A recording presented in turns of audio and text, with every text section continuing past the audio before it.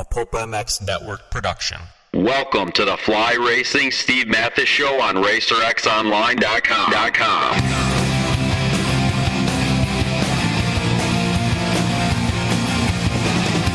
With your continued support of our sponsors, we have surpassed 1,000 podcasts delivered with over 7 million downloads.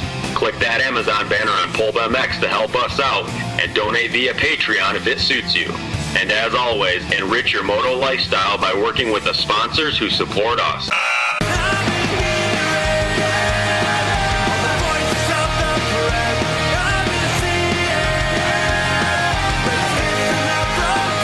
The original Moto Podcast, featuring legends of the past, stars of today, season previews and race reviews, introspection, opinion, facts, and laughs. Here's your host, Steve Mathis.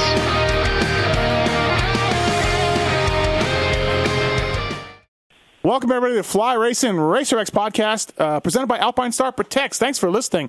This is another exciting edition of Soundcheck Pod, which a lot of great feedback from you guys so far. We've done Adam Cincirillo, Zach Osborne, and Cole Seeley, and people seem to really enjoy these, and thank you for listening. I appreciate it. It's been fun. FlyRacing.com, the official gear of the man on the phone, as well as Weston Pike, Blake Baggett, Benny Bloss, and many others. FlyRacing.com. Please check them out. They make much more than gear, by the way, also.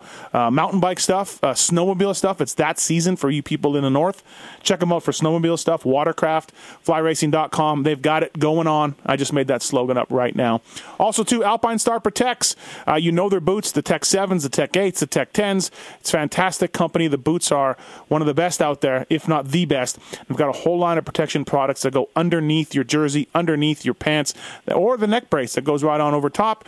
Please check them out. The same name and quality of Alpine Stars stands to reason their whole line of protection products would work as well also.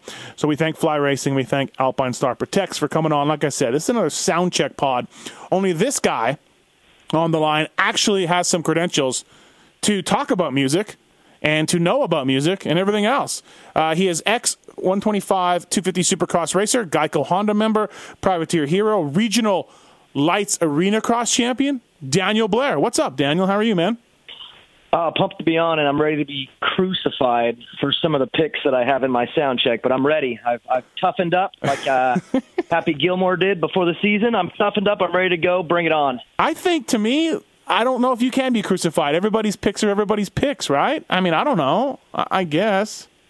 Well, that's the music thing, right? Is everyone's got their style and what kind of resonates with them, and these songs kind of did with me. And I listened to the first three that you did, and I mean, it's funny because you could kind of tell, like with Adam, I could tell the theme. I knew what he was digging into, like easy. Cole was confusing. I was baffled a few times, and then Zach was pretty consistent. I kind of knew what he was going for. So I got my own little theme, and we'll get into it. Now, for people who don't know, you were the lead singer of The Main Event, a band that is on and off and on and off. Can't quite figure it out. You guys have contributed some tracks to the new video game, the ATV Motocross MX versus ATV video game. Now, you've actually performed. What's been the biggest concert that you guys ever did? I would say by name, we played the Warped Tour in 2007. And that was like, a big named event, big festival, a lot of huge bands. So but then again, we were on a local stage. We were still a small band at that time. So it wasn't like the biggest crowd. I'd say the most poppin' concert we did was, I think it was our last one. We opened for Buck Cherry in Sacramento a couple of years back. And that one was, I'm not a Buck Cherry fan at all. But it was cool because it was sold out, huge crowd. Just kind of local for us. Sacramento's not far away, so a lot of people there were into it, and I would probably lean that one, probably the best. It's pretty awesome to be on stage, though. I think every athlete wants to be a rock star, and every rock star wants to be an athlete, right? Yeah, and that's kind of how our old band got started. Was mainly my brother. He's more the music guy than I was. He was kind of the founder of all this. But yeah, it was like, man, that'd be cool if we could be in a band someday. And then we kind of did it, and then kind of went back to the racing thing. Like you said, went back and forth, racing band, and then now I'm done with both. So it's good. What? We all know, listening to this, that, to make a 250 Supercross main event is phenomenal. You're an amazing rider. To make a 450 main event, you're an amazing rider. You've done that numerous times. Top 10, you've done that. That's another step. It's so gnarly, so incredible. The guy on the couch maybe doesn't understand, and this is something that you've done. Now, you never made the podium. You never made success as far as winning a race, but, you did what 99% of other people couldn't do. In music, I mean, this would have been awesome if the main event could have, become another Buck Cherry or Blink or any of these bands. A little harder than Blink, but anyways. But is it similar at all, Daniel, to making it in the music business? Like, did you just need that breakout ride, or what had to happen, and what has to happen in a sense of how lucky you got to get, same as motocross and supercross, or you know what I mean? Yeah, no, 100%. And I've been asked that before, and the truth is, I think to make it, like if we want to use the term make, I think the music thing is harder in a sense because it's a little bit luck of the draw. There's so many good bands that I'm pretty into music now. Like now that I've become kind of a musician, I'm a lot deeper in it than I was when I was younger. Mm-hmm. And there are some incredible bands that literally aren't going to make it. They're going to barely make enough to just get by for 10 years and then be done with it. And it's just not fair because the industry's weird. The timing, you have to kind of get lucky and know somebody. Where with racing, I as long as you're pretty good, I think it's kind of on you, and you can really take control and make it for yourself. With music, dude, you could be the crappiest band in the world and be huge, or the best band in the world and go nowhere. It is so much more luck of the draw. So and for us, I thought we got started a little too late. I was married. We weren't able to fully commit like bands should do when they want to make it. So we had our own things going against us, which was totally fine. But yeah, the music thing, man, it's right. I mean, it's baffling some of the bands that have blown up, and they're just it's pretty wild. Let me ask you this: can you be a band? And again, pardon these ignorant, maybe some of these are dumb questions, but as much as you know about music, I'd love to ask you because I love music, and that's why I started these. If you're a band that's on a label, you guys got on a label, right? Never did. Okay. No, we had a couple opportunities, and both of them were not good. They were bad labels that were small, that didn't have much. They were nothing. We never really got an opportunity. So no, Can you make a living being like a small club band and driving around America, or is that just no way? No way. No, that industry is jacked, man. Even some of the big bands they get severely underpaid as far as what it would take. Mm-hmm. And you got to remember too, there's either 4 or 5 members in a band, unless you're like Green Day or one of those that's a 3-piece. So you got to feed 4 or 5 people. You're going to have a little bit of crew. You got to be making pretty good money just to even get by. I mean, I know a lot of bands that were making $10,000 a show, and at the end of a tour, they had not much to show for it. So really, huh? Okay. You gotta, and that's the problem with music. You're either pretty damn big, or you're like trying so hard and you're getting nothing, and you're sleeping in your van. There's how there's a disparate, the difference between the top in this sport and the bottom. Yeah. And that's how it is. It's literally get rid of the middle guys and let's go Roxon and Tomac, and then go like end of the pits. Right. That's music. There's not much middle ground. You either make it or you're eating McDonald's off the value menu. Funny to see all the bands hitting the tours over and over and over, because that's all how they make money now. That's it. That's how you make money. That's it. Yeah. No, the whole label thing and Napster and all that, it did its thing. It killed the industry as far as that goes. I still think there's good music out there, but it's all in live now. That's how these guys get paid, and you got to think. I mean, you went to U2, right? Like recently? Twice. Yeah, I went twice. Oh, dude. So, and these guys, the music has changed. There is no such thing as like really breaking through anymore, unless you're 21 Pilot. There's a few. Well, so all these older bands are holding on and touring just nonstop because they're the only real draw. Yeah. I mean, no one's making it anymore, and those guys, they have the fan base, so why not? If they can walk, then they're out there. Well, on one of those 3 pods I did, these Soundcheck pods, I was complaining about how I want to get into new music. I really do. I can't hear it. I don't know where to go to hear it. It doesn't pop up in my thing. I don't have given enough time to listen to it, and I find myself reverting to the same 20 bands from 2002 to 1970. You know what I mean? And I want new music, but it's so tough to find it, man. Well, the problem is there's not much left that can be done. I don't think it's all been done. You have to put a real twist on something to kind of break through as original. Otherwise, people hear you go, oh, they sound like so-and-so. And then if that happens, you're done because now you're just like a light version of something else that's already come and gone. So it's hard, man. I mean, I have bands that I like that are new and emerging. I mean, one of the ones on my list later in the podcast is fairly new, and they're actually sort of somehow making it. But they're kind of unique, but it's for the most part, it doesn't exist, man. Everybody wants to copy and just kind of do their own little twist to things, and there's not much left to do. Now, you mentioned your brother Vincent was the real brains behind the band and everything else. Do you play anything? Do you do anything? Play any instruments? Like I would say mid-pack novice guitar player. Okay, all right. I can strum some chords and I can actually play enough to where I can write. Like I can write music. Yep. But I can't perform or record. Like I would never be able to track in the studio. I'm not that good, but I can get by. And that's a lot of the writing that we did came from that. Vincent would give me an idea, then I would play around on the guitar and kind of come up with melodies. So good enough to write stuff to pass on to him because he was more the musician. Now, for your Soundcheck list, presented by Alpine Star Protects, the Fly Racing Racer X podcast, you kind of gamed your Soundcheck list a little bit, Blair. I don't care. I'm okay with that. I'm fine with it. But you have these in order, and you're very specific on putting them in order, and so you're doing something a little different than those other three guys. Yeah, well, the problem is I like a lot of music.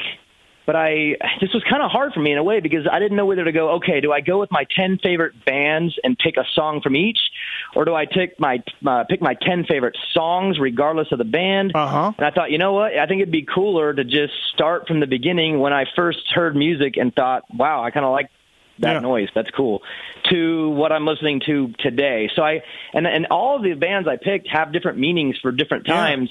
And they're not necessarily my favorite bands, but maybe the song I chose was really impactful at that moment. So that's why I want to do it a little different. That way you guys can kind of follow a story of, I guess, my own personal development. And like I said, I'm going to get crucified because there's a couple on there that I know people are going to be like rolling their eyes. But hey, man, you like what you like. And what I like. Absolutely. Hey, it could be worse. I've been waiting for Kiefer's list forever because he cannot nail down the one Goo Goo Dolls song that he likes the most. Oh, yeah. 10 Goo Goo Doll songs? Dude, I don't know. It's been terrible, though. He's been dragging it out because he just cannot pick one Goo Goo Dolls song.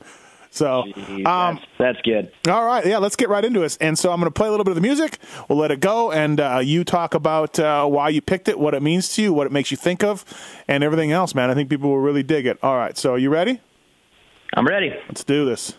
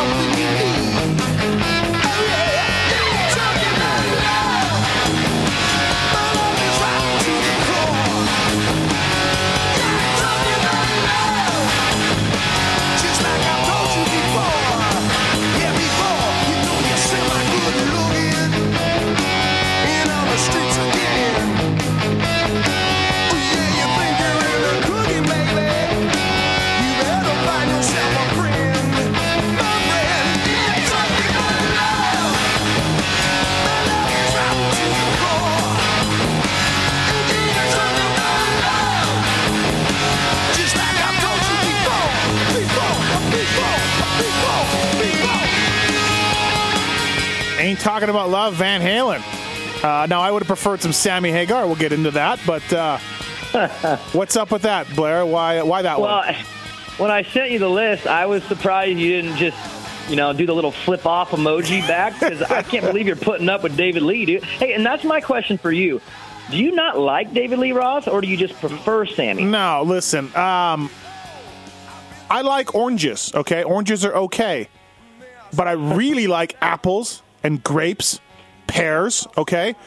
Halen with DLR is just an orange to me. I'm not throwing it away, but I'm not picking it up. I'm not going for it. Do you know what I mean? It still has Eddie. It still has Eddie, which I feel is just incredible. And I mean, will I crank Panama? Yes. You know, will I crank this one? Yes. Or Unchained? Yes. But it doesn't hold a candle to Hagar. So you're not invested all the way in the band with David Lee. You'll listen, but Sammy's where the heart is. I think, and you know what's funny though, is solo Sammy, I'm back to being an orange with solo Sammy. Do you know what I mean? Or a banana. I'm not. It's got to be Eddie and Sammy, and those 4 discs that they made were magical, lyrically, musically, everything. And then solo Sammy is good, and Van Halen with David Lee is good. But you add peanut butter and chocolate, and you get, you know, incredible Reese's Cups and Hagar and Halen to me. So, anyways, but this is your sound check. So. I know, but I'm just surprised we were able to even get through it. When I sent it to you, I thought there was going to be a problem. No, it's okay. It's all right. So my first introduction to music was, I live in Northern California, and when I first started racing, there was no 50 riders around my area, so my parents would take me to Southern California every weekend. I spent so many hours in the back of the truck. So I grew up listening to, you know, Bon Jovi, Skid Row, Van Halen, Motley Crue, that whole generation of music. But this one was always kind of my favorite, and it eventually kind of was the start to even my music career I wouldn't call it a career, my music hobby that lasted for a little bit. Because this was the first song that I learned how to play on a guitar, was that opening riff. Okay. And it was also the first riff my brother ever learned how to play on the guitar. And I think it's because it was my dad's favorite band and song. So this one just kind of stands out, but that whole genre was, you know, I know it's the cheesy whatever genre, but dude, that's what I grew up on as a kid, traveling all over the country, raced in Ponca City and the World Minis, and I would just listen in the back of the truck, little kid growing up, and that was the first time I ever heard music and was like, man, but there's like something to this. There's like an actual rhythm to the noises. Like this is bitching. I like this. You're lucky that your mom and dad were into that music though too. Plenty of them weren't. You know what I mean? That's cool though. They were into it. And they were into that style, and they were into everything. So I grew up listening to Metallica too a little bit, and other stuff, some of the older classic rock. But that was the genre that stood out to me, and it wasn't because of the lifestyle either. Now that I'm older, I look back and I'm like, oh, that lifestyle was pretty rad. But as a kid, it was just the sound that I liked. The Metallica was always a little too heavy for me. The classic stuff was maybe a little bit too long-winded, but that stuff was just exciting. I always thought that genre had so much energy and, like, it has a fun vibe. Right. So as a kid, that's the first thing that struck. And then, when I learned how to play guitar, that's the first riff I wanted to learn. And it's weird because I haven't played guitar in probably 2 or 3 years, and I could literally grab and play it. Like it's like embedded in there somehow. But I love Van Halen. I like Sammy and David Lee Roth. I actually saw David Lee Roth perform with Steel Panther in Vegas a few years back. Really? He just was in the crowd, dude. And those guys call people up all the time. And he went up there and sang, and he ripped. He was oh, no way. He was good. He looked like a skeleton, but he was pretty good. I went on they were on the reunion tour with DLR, and the night of the show, I'm like, you know what? Eddie's 65 years old or 62. He could drop dead tomorrow, and I should go see them. And so I bought a ticket by myself. Wife didn't want to go. And I went to the MGM, the arena in MGM, and watched the Inconvenient Truth tour they went on. And I enjoyed it, but David Lee can't sing anymore. He can't do anything. He's done. Like, he's just done. So it was a little bit like Game over. A little bit like watching GNR for me a little while ago. I went to GNR, wife and I went, and Axl could hit the old notes and could sound the same maybe 20% of the time. The other 80%, he was rough. But, I mean, I get a little pissed off when people, DLR or Halen, I mean, you cannot write off Eddie's influence in guitar playing. I mean, he's a genius. He's an absolute genius, and people just write him off as some sort of hair metal band. It's like when you put him up against Warrant. No. Eddie was amazing and is a groundbreaker, and you know, so that people lump them into these hair metal bands. I'm like, no, Eddie Van Halen is you ask any serious musician, you know. Well, that genre gets picked on a little bit because it was a little flamboyant and cheesy, so people can pick on it. But then there are some select few in that were really like revolutionary. He was one. To me, Sebastian Bach as a vocalist was. Yep. I don't care what you say about the guy. The dude he could rail off any. I mean, there was a few guys in that genre that actually were freak musicians that they get lumped into it just because it's, you know, the glammy whatever. But it's not really fair. But okay, all right. Next one. That was 1978. Yep. We are going to jump. The gap. We are going to jump all the way to 96 for your next one. Here it is. Yep.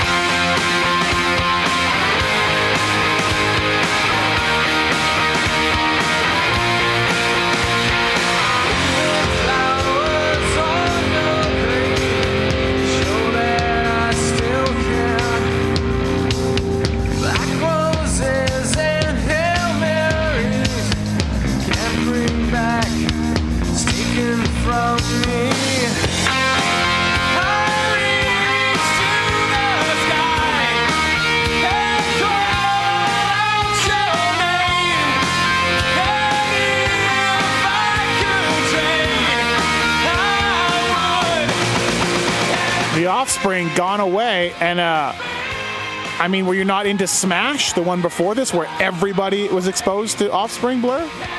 No, I was, and that was my first kind of launch into the Offspring, and I loved them from the beginning. And you talked about the gap, right? I wasn't into music before that. The Van Halen thing was just kind of like, I mean, I was a kid. I didn't even know who they all were. Right. I just that's what I listened to as a kid.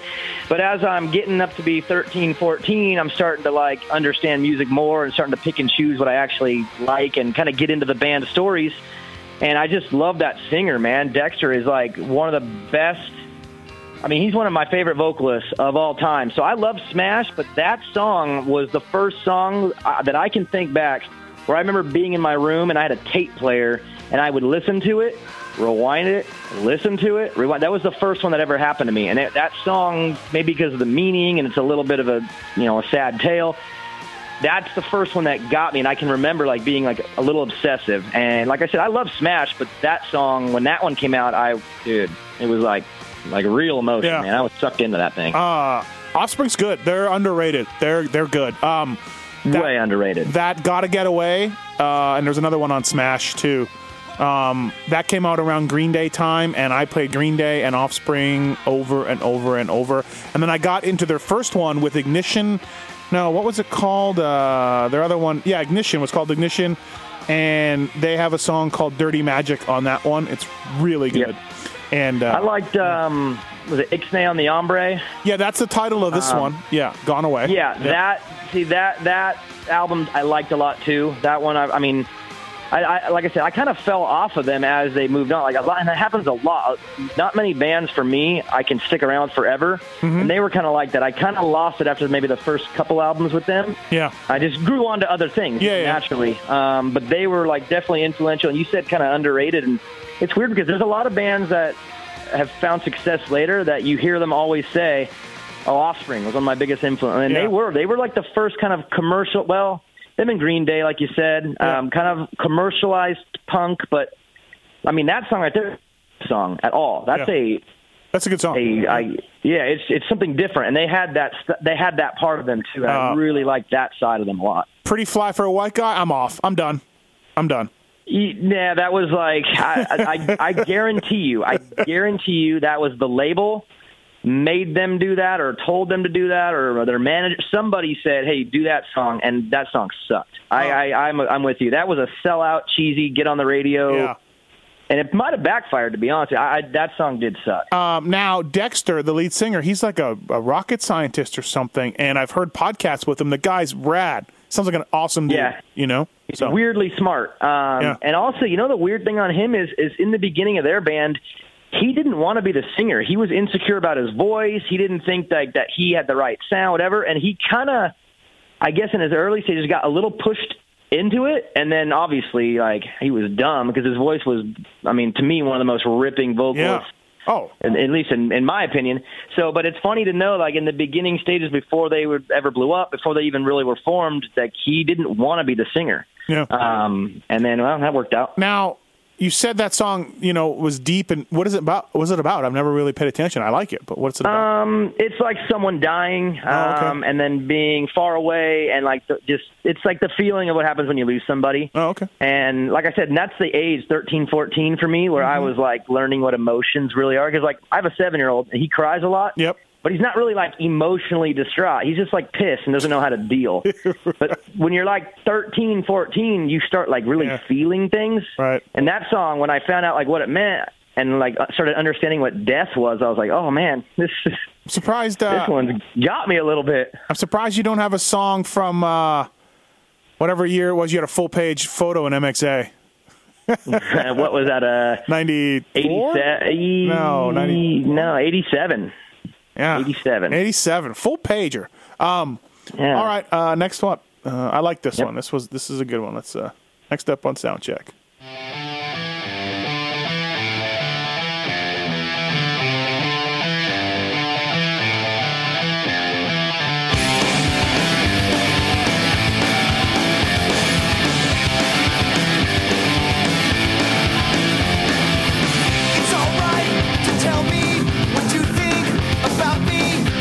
Try to argue or hold it against you. I know that you're leaving. You must have your reasons. The season is calling. Your pictures are falling down.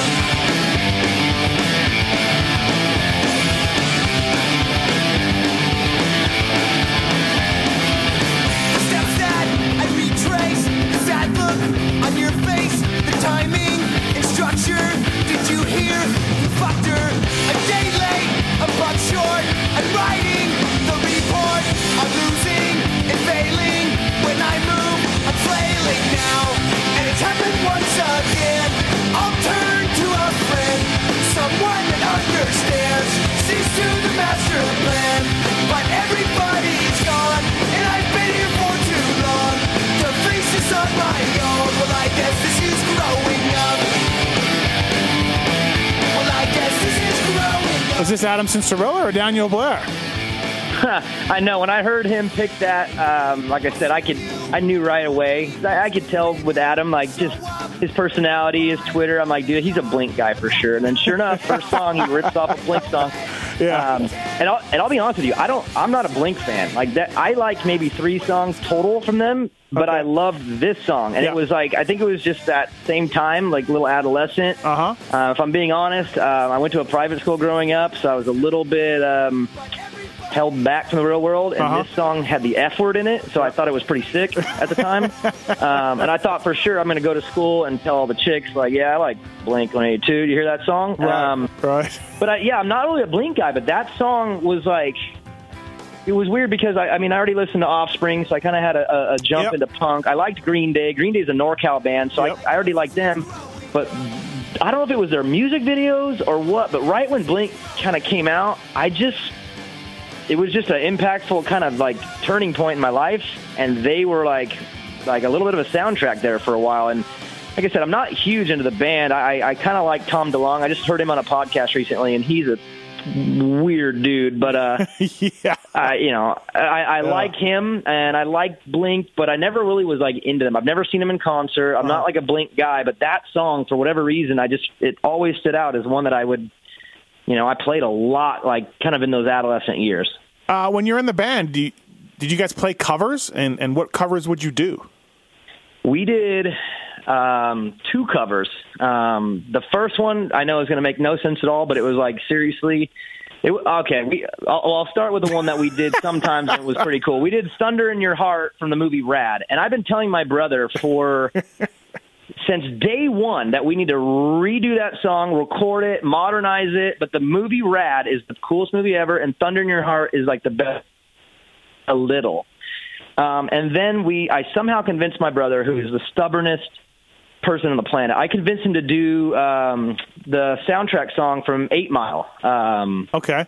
What's the one? What's it called? Lose Yourself. And we actually did that song for probably about 6 months. And, dude, I had to learn every lyric of that thing. And it was long. I mean, rapping, whatever. Yeah. But we made it into a rock song, and every time we played it, everyone went absolutely crazy, and it made my brother sick. He hated that people liked that. And eventually he just said, dude, I'm not doing it. And he stopped. And it was stupid. People loved it. We almost had like a little thing going where people knew we were going to play it, and they were like waiting.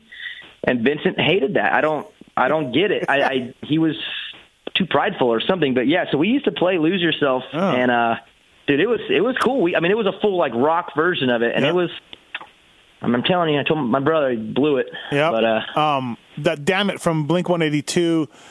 I like Blink. They've got a lot of great songs. That might be their finest one. I've told this story a few times, but it was, I got into. I came from Canada to be a mechanic in '96, and I heard Lagwagon and Strung Out and No Effects and all these other bands for the first time, and that Blink reminded me of a poppier stuff of that kind of music. You know what I mean? Of punk stuff. Yeah, they weren't as punk. They were, I guess, maybe a little bit of the pop punk. Yeah. They were more fun about it. They weren't so serious. Like the other ones, they were straight up like punk, or at least trying to be somewhat punk. Yep. Blink, I think, was like punk influence, but they were more just fun. They were like goofy dudes that kind of, and I think, from what I understand, I remember even Tom DeLonge saying like they didn't even like mean to make it. It was almost like an accident. Like they didn't.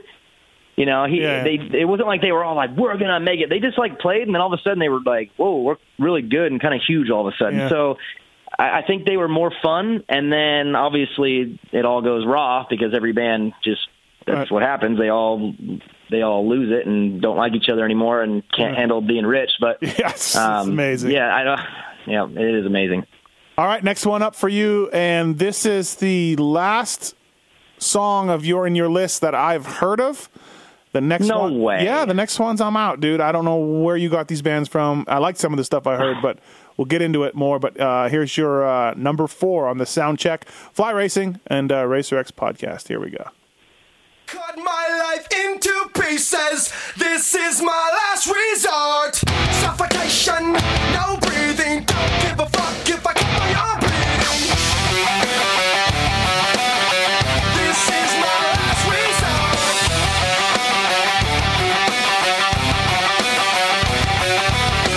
Cut my life into pieces. I reach my last resort. Suffocation, no breathing. Don't give a fuck if I cut my arm bleeding. Do you even care if I die bleeding? Would it be wrong? Would it be right? Ever took my life tonight? Chances are that I might. Mutilation out of sight.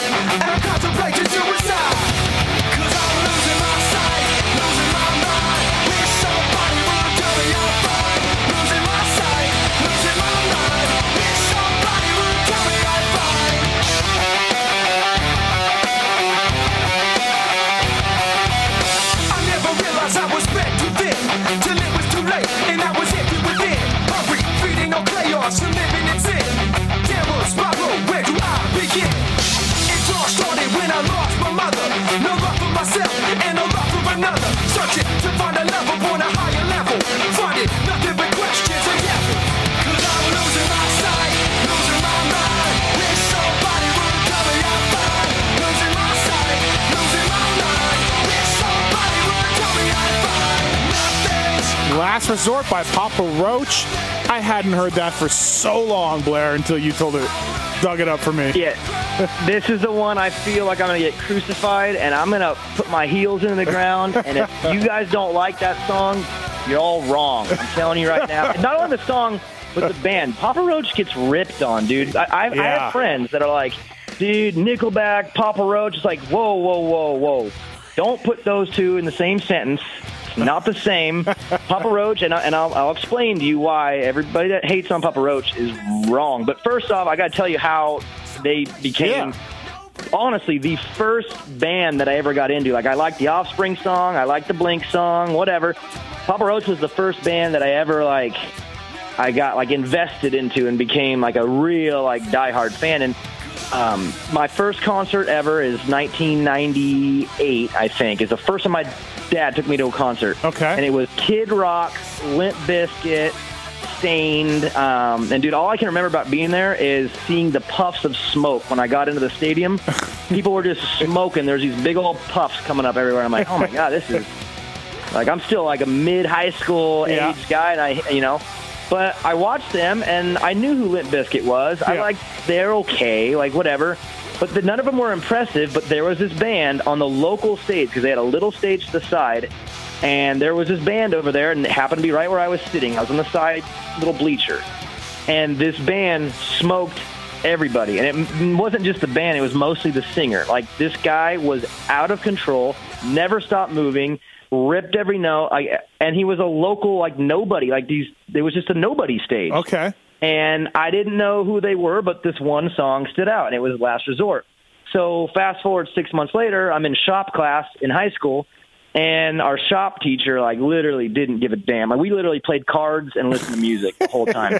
And all of a sudden, cut my life into pieces. And I'm like, whoa, I've heard that. What is that? Yeah. And I did my research. Sure enough, they're from Vacaville, and it was Papa Roach, the band I saw on the side stage. And that was right when they blew up. They went from a local band that played at high schools to number one on the radio overnight. And it was that song and album, the Infest album. And that was the first time, and maybe because they were local and I saw them, and I, just the whole kind of the thing, how it happened. But they became my first, I'm a diehard super fan. And I got into that world, the POD, Linkin Park kind of stuff too. Yep. But none of it to me was Papa Roach. And long story, kind of fast forward. And this girl who works on Sirius, Shannon Guns, she's friends with Jacoby, the singer. And she's like, hey, do you want to go backstage and meet him? And I'm like, no. I'm way too nerd. I love the guy. Right. And sure enough, I went back there and got to stand on stage, watch them perform, and then meet him and hang out with him and his family. And then now we're buddies. Oh, stop it. Stop. No, his kids have gone to come see me race arena cross. Dude, I randomly get 3 a.m. text messages from him, just what's up, bro? How are you? He's now a friend of mine, and it's weird for me because I'm trying to act normal. I'm like, hey, bro, what's up? But really, I'm like, holy shit, it's Jacoby. Right. Are they still around? Are they still making music? Are they still touring? Where are you, bro? Sorry, bro. Number one on the radio, every album, they just put another album out. They've got 2 hits that are number one. They've literally put out 8 or 9 albums, and every one has at least 3 number ones in rocks every single time. No, I don't think so. I need to do some double checking on this. When we get off this, get on your Wikipedia, right, and catch up, dude. And the best thing about them, and this is why I'm going to argue to anyone who hates on them, because people hear a couple singles and just think, oh, it's Papa Roach, whatever. Their albums, every song is good. I can vouch that every song on every album is awesome. Yeah. And they change every album. They go to a different producer every time on purpose. They always go to someone new, so they never sound the same. And they have a new little twist to who they are every time. And, number one songs in rock, every album. Album. Is everybody a millionaire in the band? Are they making money still? Are they... yeah, I shipped his kids a couple jerseys after Arena Cross. And when I mean, this is really creepy, but I had to Google search the address. I want to know where he lived. And he's doing just fine. Okay, all right, yeah. He's doing just honestly, fine. This sounds like my Third Eye Blind. Everybody remembers Graduate and Semi-Charmed Life, and then they checked out of Third Eye Blind, right? Everybody checked out of them. And I'm like, no. Fair. I'm like, wait. They've got music all the time, and it's really good. And everyone's like, yeah. You're now that guy with Papa Roach. Yeah, no, they have a lot of music at Supercross, like when they're doing opening ceremonies and stuff like that. I swear, every year they grab from their album and catalog. Why don't you get Jacoby to come to a Supercross? Because the Feld guys will absolutely blow him if he shows up. I mean, I'm not worried. It wouldn't be them. Believe me.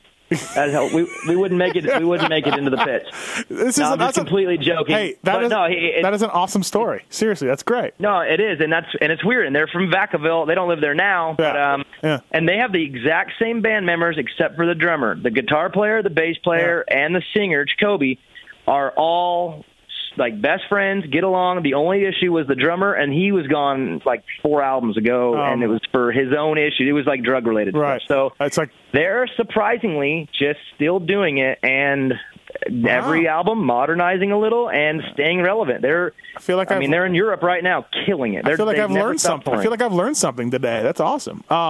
Well, we apparently you don't know my next 6, so you're about to be educated on some music here. Papa Roach still around and still rocking. That's cool. And then you know the guy. That's cool. Yeah, it's super weird. And he was the first like individual character who I was a fan of. Like I said, when I met him, it was like I was like really, and I don't get nervous about much. And I was like, oh my god! And then he was the coolest, friendliest, nicest dude. His family, his kids are like super funny, goofy kids. Like it was weird. It was for me, it was like the most surreal moment. Be like, because be like me meeting Hagar. It'd be like me meeting Hagar. Oh, dude. Yeah. What would you do? I don't know. Probably poop myself. You'd be like, hey, I got to use the restroom. I got to go. All right. That's a good story. Yeah. Pretty cool one. That is cool. Awesome. All right. Next up, here we go. Daniel Blair's Soundcheck. This is, we're doing this late. It's only song number 5, but hang in there, everybody. We'll get there. Do you know this guy, by the way, or anything about this band? No, actually, I'm not a huge fan of this guy. Okay. All right. But I love this band. They're on my podium. All right.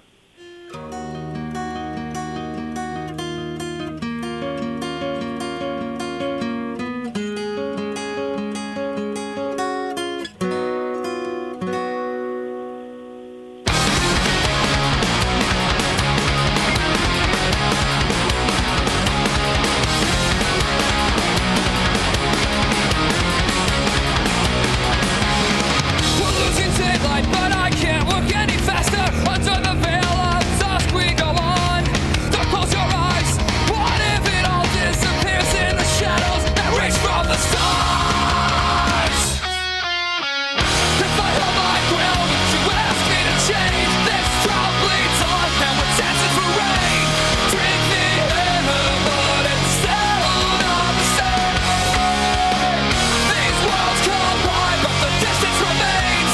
We bind our finger, never rest at the flame. And I know, let's go.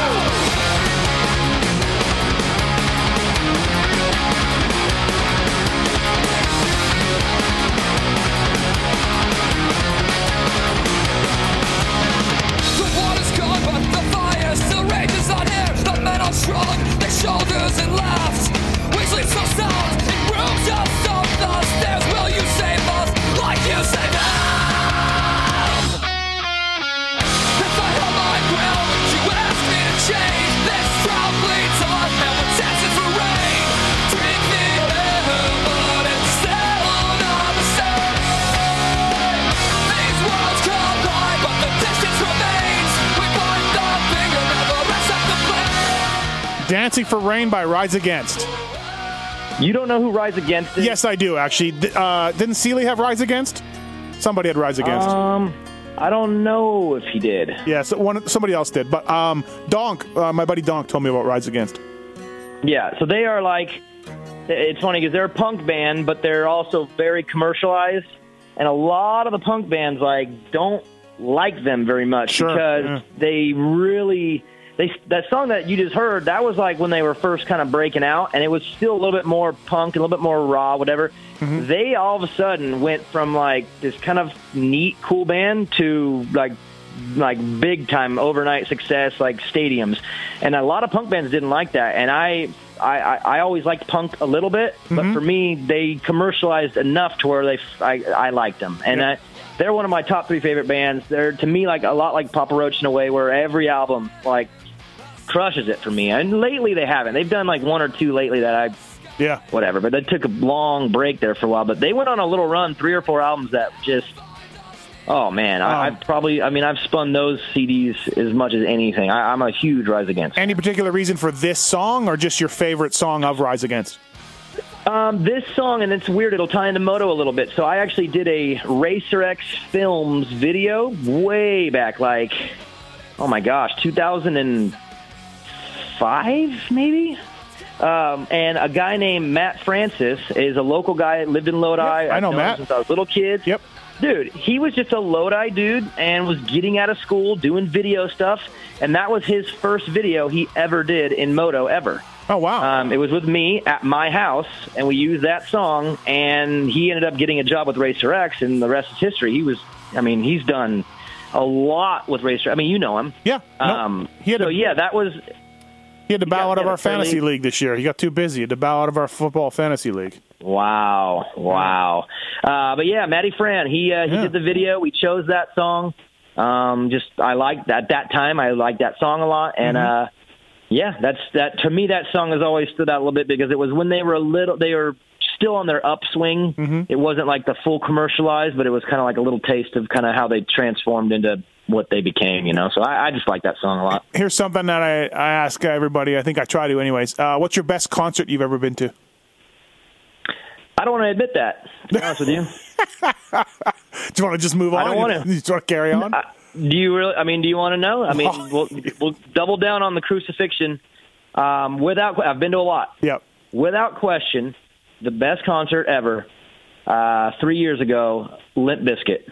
And I am sorry. We got to go. We got to wrap this up, everybody. We got to wrap this up. I'm sorry. I'm not a Limp Bizkit guy. Like, I've never been a fan. I've always liked a couple songs for 5 seconds.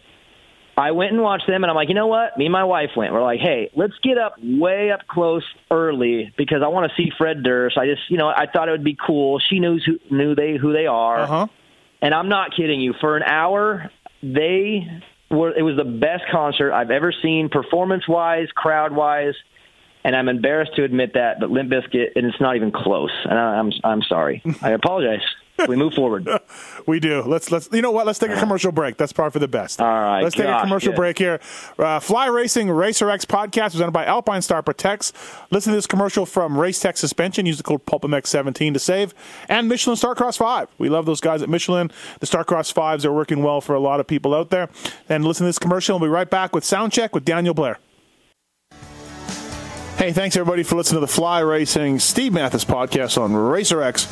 I want to talk to you a little bit about Race Tech. The folks at Race Tech have been on board with us for a long time. And use the code PulpMX17 when you're checking out to save money.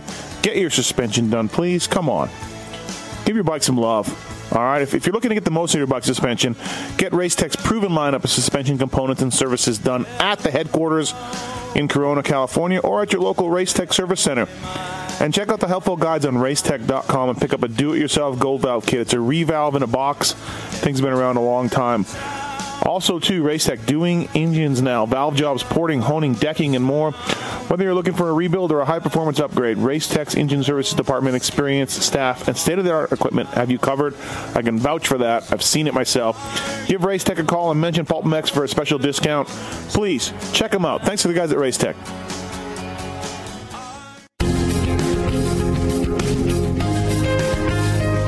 Hi, Randy Richardson from Michelin here, and I'd like to thank the PulpMX show listeners for your support and share some information about Michelin motorcycle tires. Michelin offers motorcycle tires for everything from cruisers to sport touring, sport bikes, and adventure touring motorcycles. And as we celebrate our 10-year anniversary of our iconic partnership with Harley-Davidson, you'll find Michelin Scorcher tires on an increasing number of factory-equipped Harley-Davidson motorcycles. New for 2017, Michelin introduces the new benchmark for sport bike tires, the Michelin Power RS, featuring many of Michelin's patented technologies, all of which contribute to the incomparable grip, handling, and flickability of the Michelin Power RS. I just want to hear the motocross stuff. Fair enough. Let's focus on the Michelin Starcross 5. Because the Pulp MX show listeners are important to Michelin, we're going to continue to sponsor Steve's Janky radio show. That's right. While I'm not like some people who say, I know everything, I do know a few things about motorcycle tires, and I'd like to share some of the key features and benefits of the Michelin Starcross 5 tires with you. And I promise it's not a bunch of corporate blah, blah, blah. The Michelin Starcross 5 tires are specifically designed for use in a broad range of conditions and terrain. They're available in sand, soft, medium, and hard versions, and are offered in 21 size and fitment applications. Yeah, you like that? In addition to the exceptional performance and durability, the redesigned architecture of the Michelin Starcross 5 features a bead profile that makes the tires easier to install. And everyone knows easier mounting, always a good feature. If you're riding on Michelin Starcross 5 tires, but you have friends that are still buying other brands, please tell them. No. Encourage them to try a set of Michelin Starcross 5 tires. And if you haven't tried Michelin Starcross 5 tires yet, You're out of your mind, dude. visit your local dealer or online retailer to purchase a set of Michelin Starcross 5 tires and install them on your bike. Who knows? They might just help you learn to do a backflip in a day. It worked for the Doom Goon. To learn more, visit MichelinMotorcycle.com and follow us on Instagram at Michelin Motorcycle. All right, I think we're back. We recovered from the best concert you've ever been to, Blair.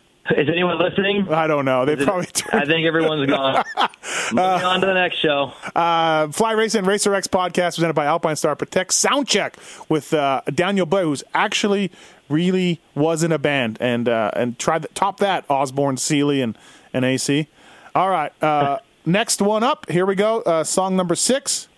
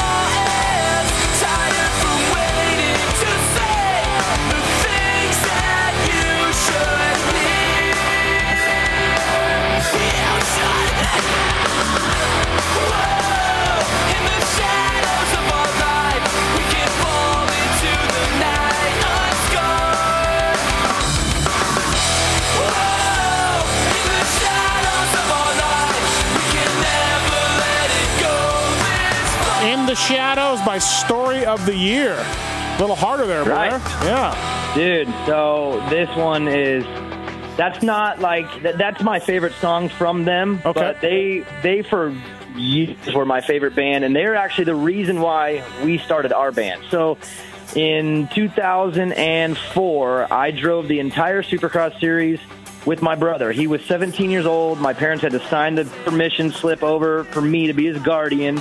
And we drove the whole series, and I remember we were in Macon, Georgia, and we were stopped just getting food or whatever, and we went into the mall, and I literally was like, oh, I heard of this band, and I bought Story of the Year CD.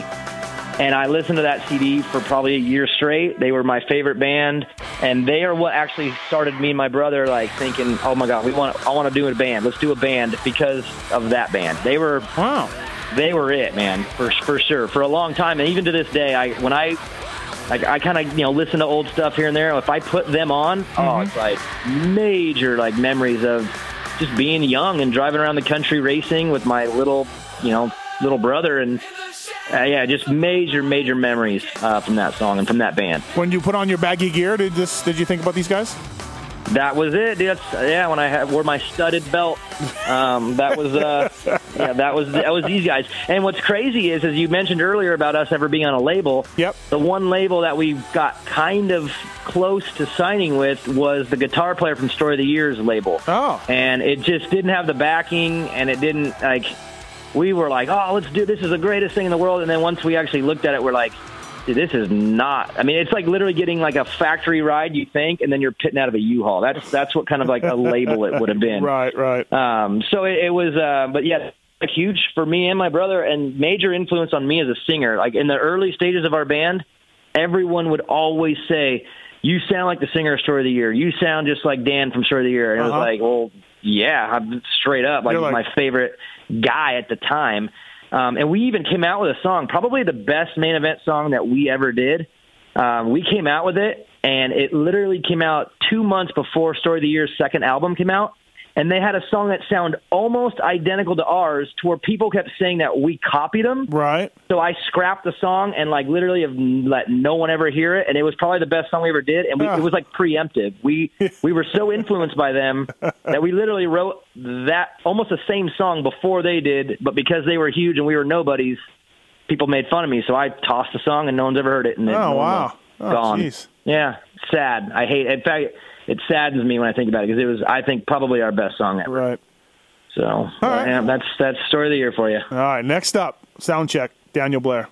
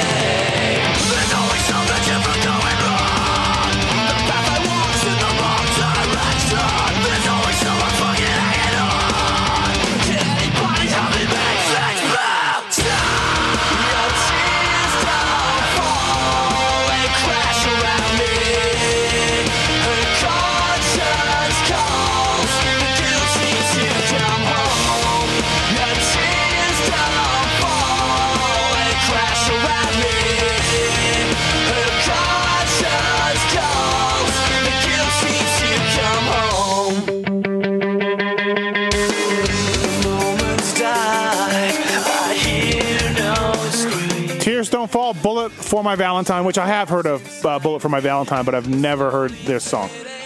That was their first big hit that kind of blew them up. And I'll be honest, this song is probably well, not this song, but this band is probably responsible for more fights between me and my brother than any other band. So my brother's a metalhead. He's a straight up Metallica, Pantera.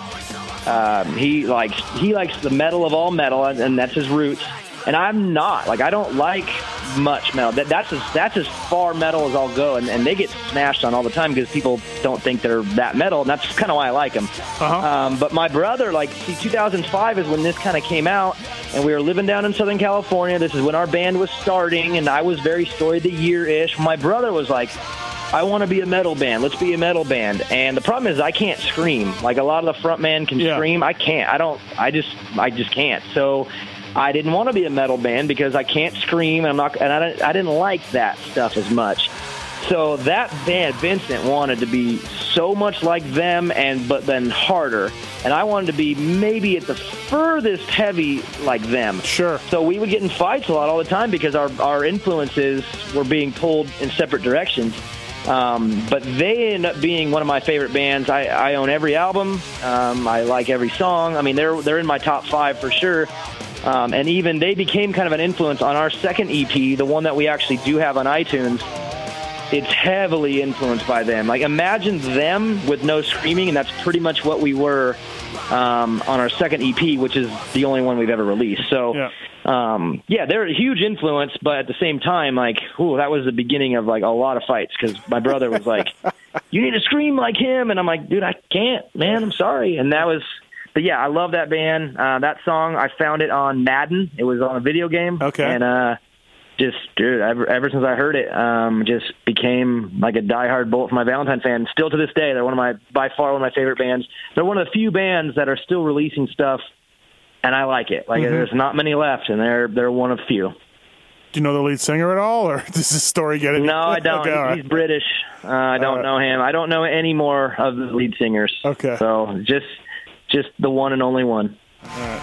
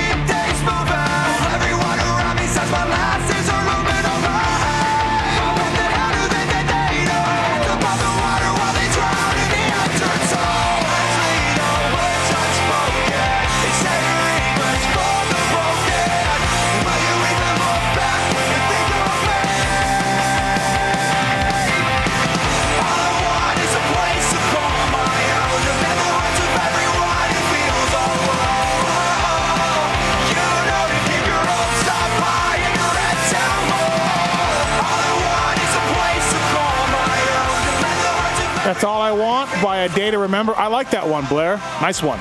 Yeah.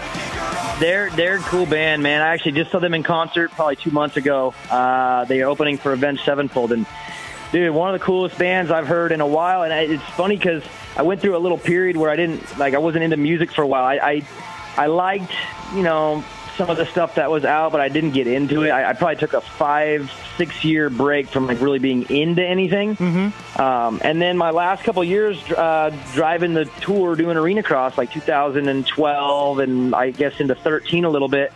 I was taking these young kids with me, this kid named Jake Locks and Brian Alquist. They're like 10 years younger than me. They were just, kind of like my traveling buddies.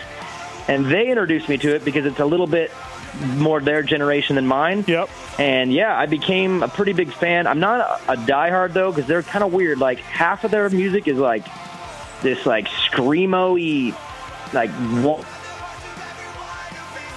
that's like that song, which is more of your like kind of Millencolin, lagwagon-y feel, but kind of a modernized feel of that stuff. So I really like half of them, like a lot, and then the other half I just can't stand it. But they're a cool band, and yeah, just saw them recently, and even the way they play live, they're just fun. They're kicking stuff into the crowd and jumping around. They're just they don't take themselves very serious.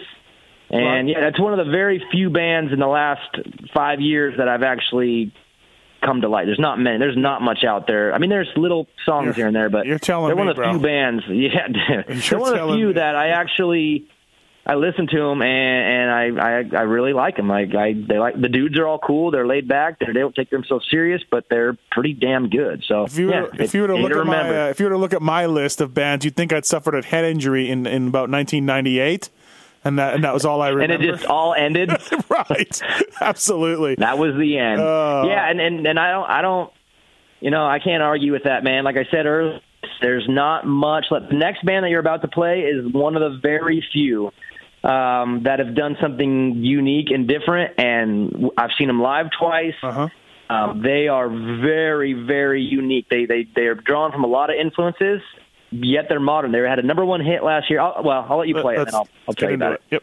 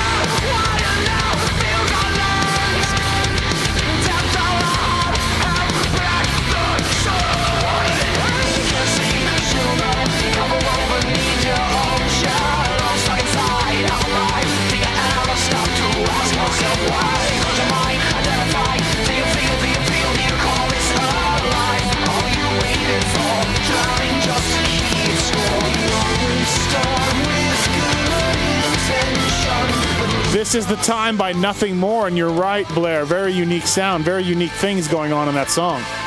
Yeah, and not just the song. That album, which was their second album. This is only a couple years ago, but this is their second album, but their first one to really launch them. And it's a weird kind of a story on that, too, because when our band made our kind of sort of wannabe attempt at a return a couple years ago, we had an in with the label that they're on. It's called 11-7, and they have Five Finger Death Punch, Papa Roach. It's a huge label, and we kind of had a little foot in the door there.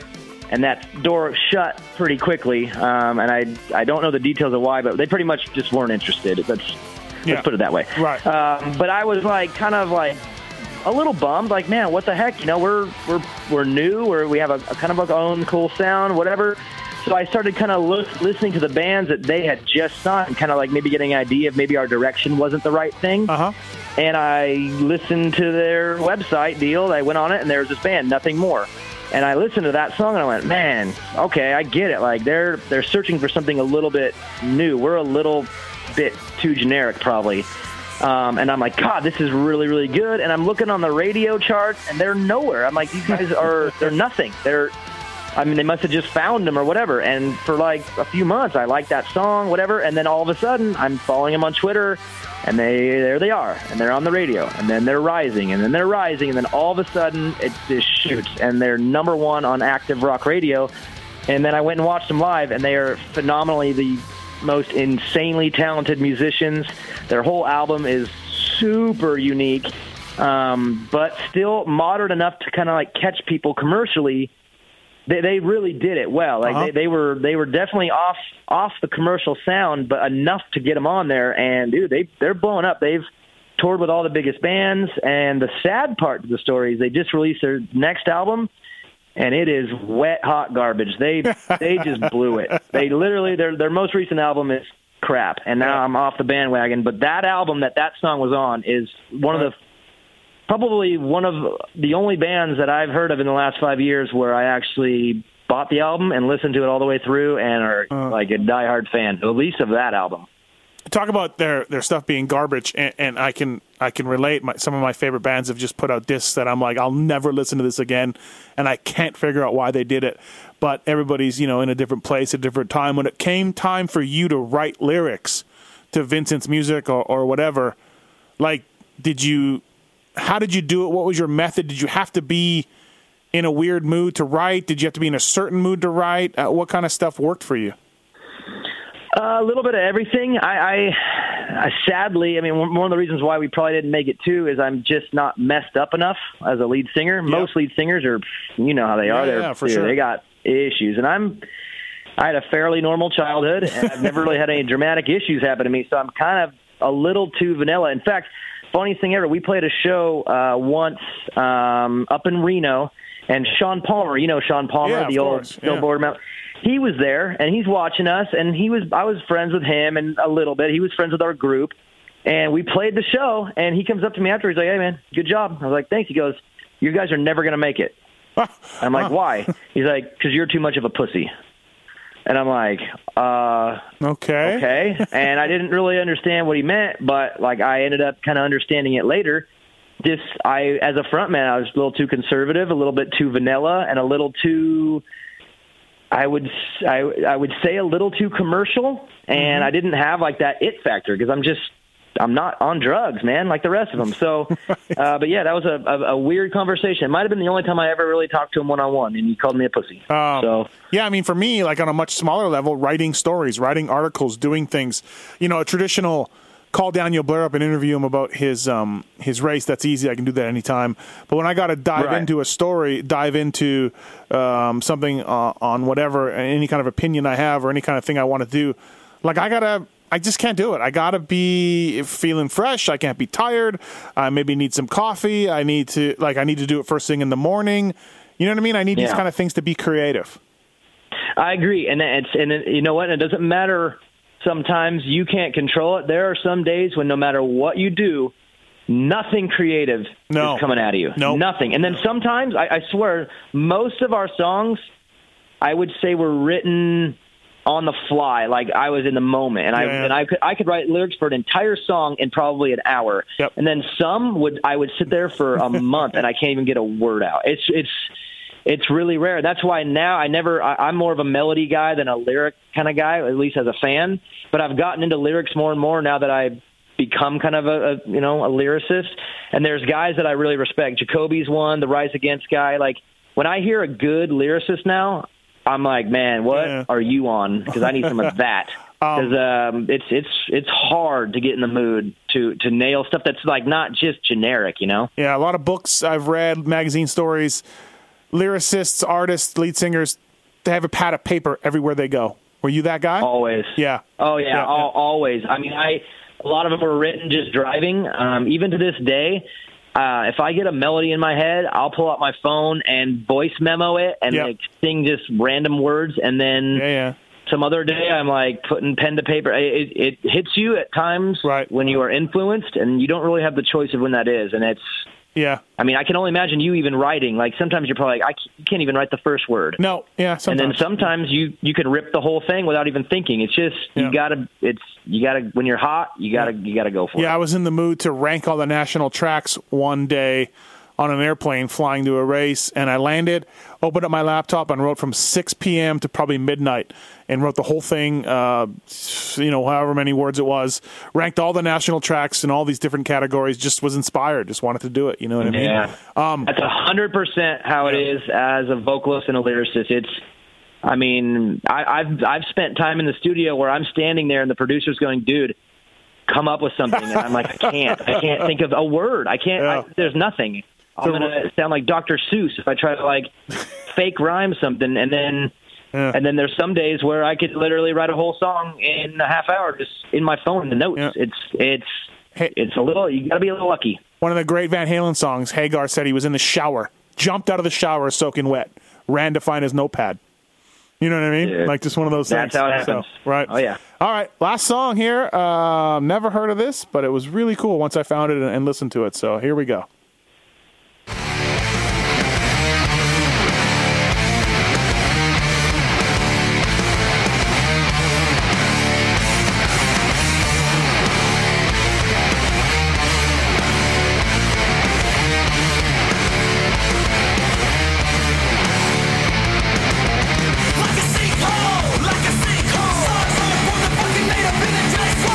What does it show?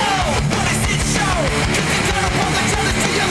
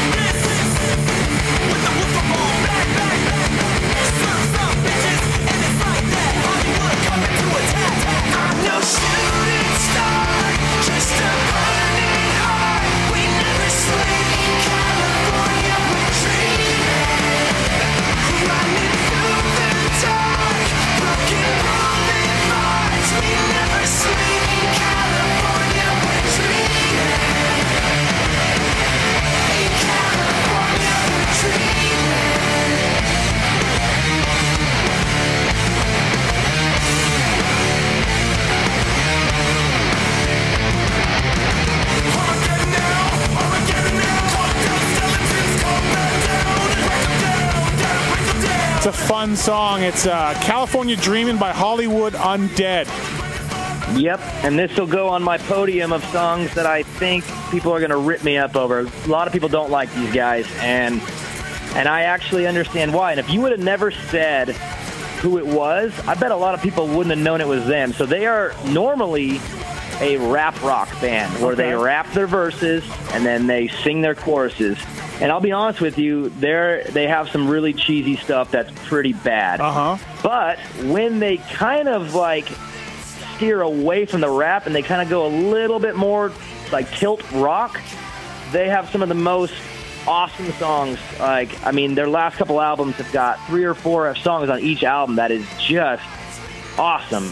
But they're one of those MySpace bands. They blew up on MySpace. I think they were way bigger online than they really were. But then it kind of translated and took off, and they're pretty damn big now. And at this moment, they are my current kind of jam. I've been listening to them a lot recently, and that's a new song off their new album. And when they're not Dr. Seuss rapping, they're pretty damn good. But yeah, they get a bad rap. I don't know anything about these guys, but I thought this song was fun. It was fun. Yeah, it's energized. It's really, really cool song. And the weird part, their story is really weird. They had their original singer who wrote most of their stuff in the beginning is a guy named Deuce, and not 7 Deuce, but he's just Deuce. And he got kicked out and started his own thing that sounds almost identical to them.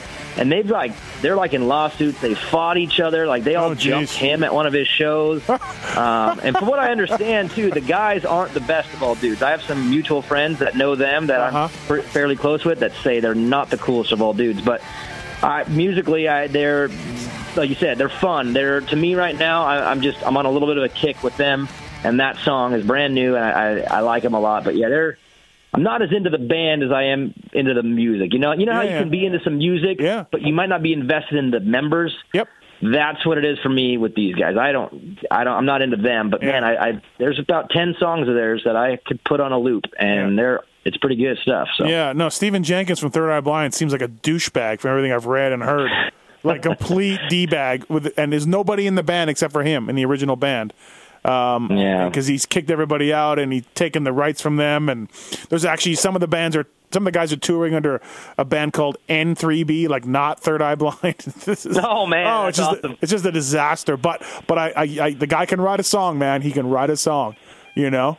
That's tough. Breaking Benjamin is another band that I left off there that's probably pretty high on my list of bands that I've liked for a long time. And I mean, the band's called Breaking Benjamin. The guy's name is Ben Burnley. It's I think it's his last name, but it's his band. But yeah, he kicked everyone out of the band not too long ago, and brought all of his buddies in. Yeah. And it was kind of a big ordeal. But the only difference with that one is he wrote everything. So when he would write an album, they would all just be at home waiting for him to write the entire thing. He would write the drums, guitars, bass, vocals, and then they'd go in the studio and do it. Yeah. But then they got in some fights, whatever, and he booted everyone out, brought in a whole new crew, and it sounds the exact same because it's still just him writing. So. It's like I was telling AC, like Billy Corgan did everything on Siamese Dream for Smashing Pumpkins, everything.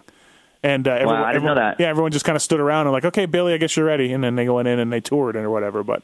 when you're one of those sometimes guys. It depends. And some bands work that way where you just need one chief to kind of run the show. And then the ones where it's like everyone's kind of equal, that you're playing a tough hand because personalities don't always mesh in all times. I mean, you could all get along great on one day. I mean, my band. Look at your brother. Oh my God. Look at you and your brother. We were literally blood brothers, dude. And there's times when I wanted to choke him. For just the simplest disagreements, but man, when you're all in on something and you're giving your whole heart, if someone else has an opinion that's different than yours, it doesn't take much for you to, react in a bad way. And that's why I think these bands, I heard you say it with either Zach or Adam, like how you guys just can't be rich. You can't figure out the millions. Right. It's amazing. I don't think it matters at that point because once that becomes kind of natural or normal to them, it goes back to how can we get along, and personalities can't. I mean, it's just it's a tough gig to get along. It's a tough gig for a man and woman to be husband and wife. Well, imagine 5 dudes all trying to like magically be on the same page. It doesn't work most of the time. Yeah, no, that's right. So, and I just look at it and be like, come on, everybody. You can't split the millions up right, but you're right. It doesn't matter. They can't, dude. They can't because that doesn't mean nothing when you're in the heat of an argument and you say something you don't mean to say. And I mean, we had those moments too. We went through probably 10 members overall, and a lot of them, I look back, and go, "Oh, that was unnecessary. We didn't need to do that one." But that's how music goes. I mean, it's tough. Fly Racing Racer X podcast presented by Alpine Stars. This is a sound check with Daniel Blair. Thanks, man. That was fun. It was good. It's cool. When you said you were going to do this, I was like, man, great move, because the people don't get to see the riders. I mean, obviously, I'm speaking for more like Zach and Cole. You don't get to know them other than like what line choice they made or why they switched suspension. You don't get to know them that well. Yep.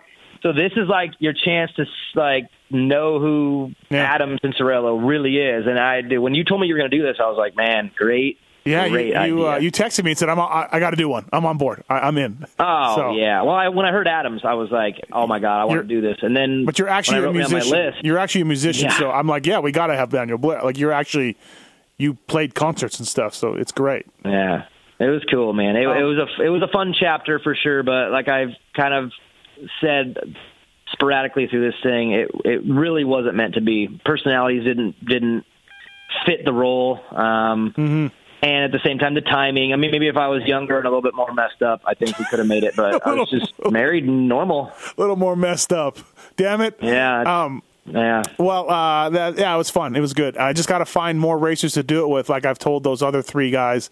And you, I got a feeling I'll be doing 10 auto-tune rap songs for a lot of riders.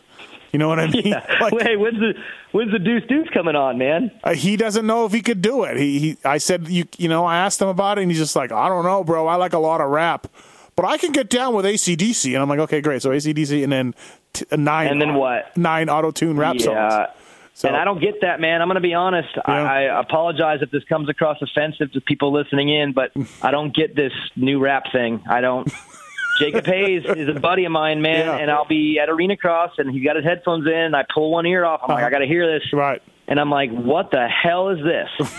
Like, you're getting pumped up to this is the worst talentless garbage I've ever heard in my life. This is, and he's like, dude, this is good.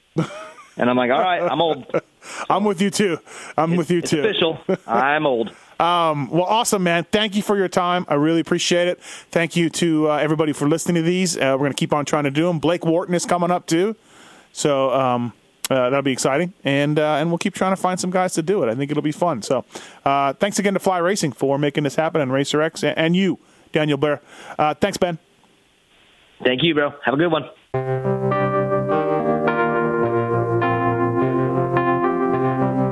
Thanks for listening to the Fly Racing Steve Mathis Show.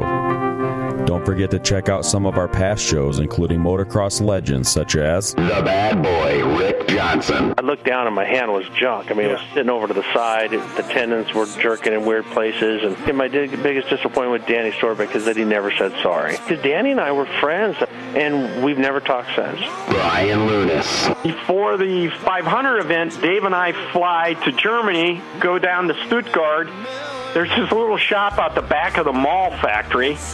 We get our cylinders, take them back, and, off we go. And, we ran Nicosil cylinders as a factory part for a handful of years before anybody ever saw it in production. Dave Arnold. And Magoo was all, how he did the big pancake thing, and he's got the thing, he's completely laying on the gas tank trying to miss his tree. I mean, he would have gone even harder, jumped farther if that tree hadn't been, if it hadn't been there. The Hurricane, Bob Hanna. I love the guy. I don't dislike. I think he's the greatest competitor this sport ever had. Absolutely 100% in my mind. I firmly believe that statement I said about these modern-day guys in Switzerland or Holland or Belgium on 45 minutes on the same bike. You're not beating Roger. Are you crazy? They're not doing it. If they think they're so much better nowadays than they were in those days, they're fools. They're different bikes, different times. The Beast from the East, Damon Bradshaw. It got to the point where I didn't want to leave home. And once I got to the race, I wasn't into it. If I wasn't going to give 100%, I'm not going to take their money. The working class hero, Doug Henry. it was definitely an emotional moment for me, just thinking to myself, that's it, and it's amazing the stuff that goes through your head in a short amount of time of the things that, that I was going to miss. The Dogger, Ron Machine. Until you really open your ears and you want to listen to what they're saying, it's like beating a dead horse. And I know from personal experience, did anybody ever sit me down? Of course they did. Everybody did. Pro Circuits, Mitch Payton. There's two ways to make the money. One is you can sign for money, or two, you can earn the money. I'm a high believer in earning the money. I think they ride better when they earn the money. 7-time Jeremy McGrath. I was so mad, so disappointed and so frustrated that I pulled picked and I left. Every point counts. I could kick myself to this day for not just riding around in tents. It's been no problem. My ego got in the way, The O Show, Johnny O'Mara. Stuff that you'd sit there if you didn't even want to ride it, you just wanted to just look at it all day. I got a chance to test all that. I like that era I was in, I really do. Search Pulp MX in the iTunes store to enjoy these and over 800 great motocross podcasts.